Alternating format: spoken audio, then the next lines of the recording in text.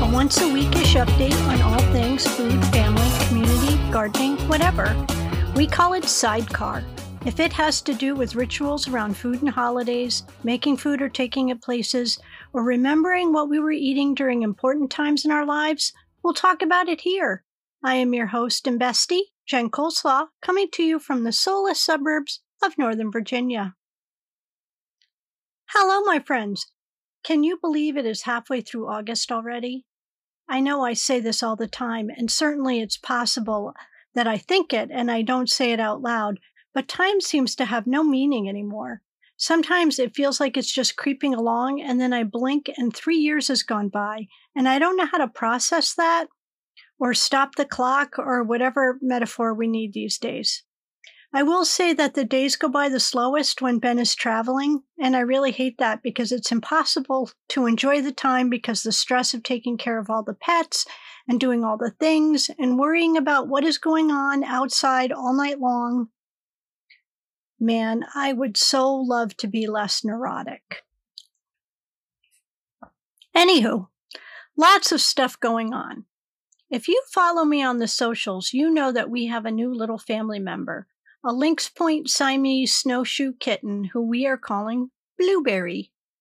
He came from the same area, really the same friends who run a little cat shelter in southwestern Virginia as Clown Shoes and his brother Little Petite, may he rest in peace, and the Murder Twins. He is absolutely settling into my hearts, but the other cats are giving him a hard time. Yesterday, I hadn't seen him for a few hours, and it was because he was being held captive in the laundry room, with both doors guarded by Murder Kitten and Clown Shoes, and he was afraid to walk past them. Rufus Russo Rojas was scheduled for his second and third heartworm shot, but it did not go as planned. He got the second shot after being really sedated because he was bouncing off the walls, and he stayed overnight at the hospital on Tuesday night. But the next day, after they sedated him again to give him his shot, he started coughing. And that was a concern, so we pushed the third shot out a month, even though it looks like he was coughing because he was so sedated that he had acid reflux. So now he has 2 more months of crate rest, which I'm pretty sure is hurting Ben more than it's hurting Rufus. And then a tree fell on the house during one of those crazy storms. Now, before I tell you about that, let me tell you that I live for storm prep. I have all the weather apps on my phone, the local emergency alert systems for both home and work locations. And growing up in New England, where a snowstorm or a hurricane could knock out power for a week, I know how to prep for a storm. So I charged all my devices, including 2 power banks, a solar power bank, filled the bathtub with water, made 4 bottles of seltzer with my SodaStream, loaded up the fridge with cans of Pepsi, made a bunch of ice and put it in the freezer, downloaded some shows onto my iPad, checked the pet pantry to make sure we had plenty of dog and cat food, then the people pantry for people food. I put gas in the car. I made sure I had some cash in case I needed to pay someone to do whatever. That's usually important during snow shoveling time because Ben's often away during snow shoveling time. And secure anything egregiously loose in the yard. And then I reminded everyone in the region to do the same thing. But what I did not anticipate was a tree falling on the house. I mean, I suppose I anticipated it because I often wonder how it hasn't happened yet. Because we have 2 fairly large trees in the backyard. A big Norway maple and some tree of unknown origin that periodically drops branches. But I could not have kept it from happening with my storm prep. And while it seems like it's a pretty bad thing, we lucked out. We have insurance for these sorts of things, and while the tree is still on the roof, and will probably be on the roof for another week, someone else will manage the removal of it and replace all the shingles and check the roof for damage and fix it as needed. But as stressful and as complicated as my last few weeks have been, it is nothing compared when I look at what is going on my beloved Hawaiiana Islands. If you've been following me since the beginning, you know how much I love Hawaii. Not for the touristy stuff and Mai Tais and the clubbing in Waikiki and all of the nonsense, but for the flora and the fauna and the ohana of Hawaii, the kindness and the beauty and the worldliness of Hawaii. My first visit to Oahu was when I was in college, returning from the World Debate Championships in Sydney, Australia. I was traveling with the debate team from Colgate University, and one of the guys had a girlfriend who lived on Oahu, and so we had a week-long stopover on the way home. I shared a suite with the 4 guys who were like brothers to me, and we lived on happy hour food and containers of pineapple from the ABC store. Ramon's girlfriend Kai took us around the island in her Jeep, and we went snorkeling in secret spots as well as in Hanauma Bay, and I just fell in love with Hawaii. I couldn't believe our luck that the United States had this paradise in its borders, that you could go halfway around the globe and still use American dollars. I wouldn't get back there until 2005, though, but I've been going almost every year since then, thanks to Ben having a work event there every fall. But last year, when we went back after being off of the trip because of COVID, I realized just what it means to be an interloper, a trespasser, an intruder on this special place. And if you've been with me since the beginning, you know that I carry a lot of survivor guilt that has compounded mightily the last few years. And man, I was feeling it last fall when we were out on Oahu, and I could see how the pandemic and the global supply chain disruptions had just laid waste to the islands and everyone who lived and worked out there. But at the same time, while driving through the lava fields of Mauna Loa, the world's most active volcano, the resilience of the island was evident as trees and shrubs and flowers continued to grow through the lava rock. But volcanic eruptions are natural disasters. Wildfires that level an entire town are not. If you haven't been glued to the news about Maui like I have, here's a snapshot.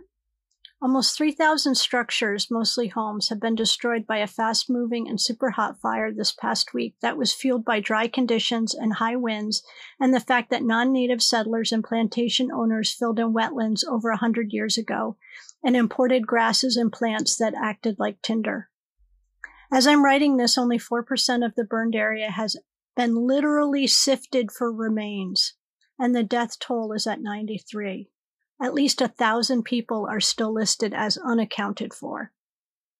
The estimated damages are currently around $6 billion, and the governor believes this will be the worst disaster in Hawaii's history and the deadliest U.S. fire in a century. Hundreds of people who lost everything in the fires, including their ID and their pets, are in temporary housing in school gyms and hotel rooms, and more have left the island and are setting up in the same on Oahu. The DMV is creating special times and locations for folks to get all new driver's license and IDs because they've lost everything. All of the whale watch and the dolphin snorkel boats have put tours on holds all over the state, and the boats and the catamarans are being used to bring supplies to the island. But for all the hustle to help, more questions are raised. Why didn't the sirens, the most sophisticated alert system in the world, sound an alarm? What was the electrical system to blame for the fires? A class action lawsuit has already been filed on behalf of the residents and businesses of Maui. And while it looks like there's more to blame than just climate change, human error and accidents will always still happen, and we can't anticipate that. But we can anticipate human-involved climate change disasters, and until we start accepting that, we're going to keep having these horrific events that can't be called accidents. We're going to learn more and more in the coming days about how that lovely historic town that burned to the ground did so not just because of the wind from Hurricane Dora, but because of hundreds of years of decisions to change the natural landscape and biodiversity and to build and plant in places that should have been left as wetlands. And that's a lesson that needs to be learned over and over again, all over the United States especially. It'll be years before Maui recovers from this fire.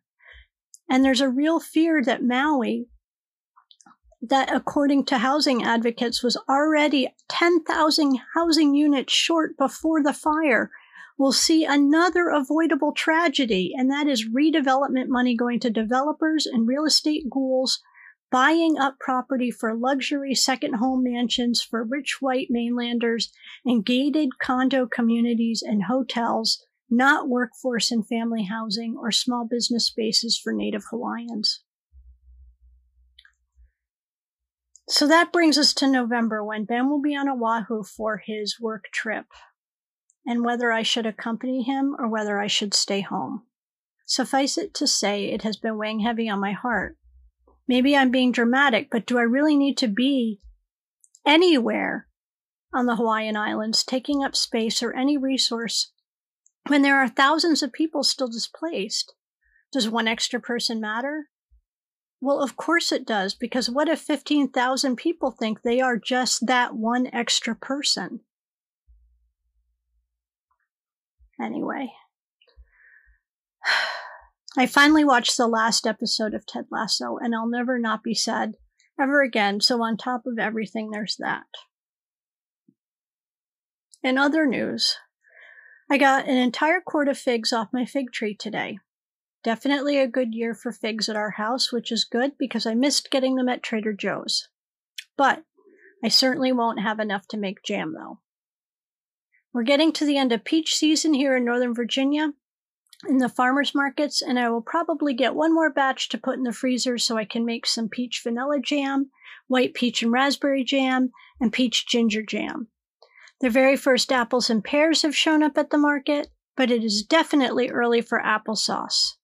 I'll probably get a batch of plums for plum lavender jam, and if I can get some of those rosa plums, those are those red ones, they make the most beautiful pink jelly that smells like perfume. And speaking of delicious little items, I have started getting advertisements in my email for advent calendars. And if you know anything at all about me, you should know how much I love advent calendars. My favorite one of all time was this little cookie cutter a day one. And lo and behold, Williams-Sonoma has one that is mostly mini cookie cutters. It didn't look like the cookie cutters were all that interesting, though, but also other little baking items. Also featured at Williams-Sonoma is a honey, vinegar, and olive oil advent calendar, which honestly looks quite awesome. Would love to get that as a gift, and I think I would love to give it as a gift. Advent calendars, in my opinion, are a great gift because they're like subscription gifts, but for just 1 month. And I think there should be more birthday advent calendars like that. And Kath and I do something similar that we call the Box of Joy, where we send each other a box of little wrapped gifts for our birthday months.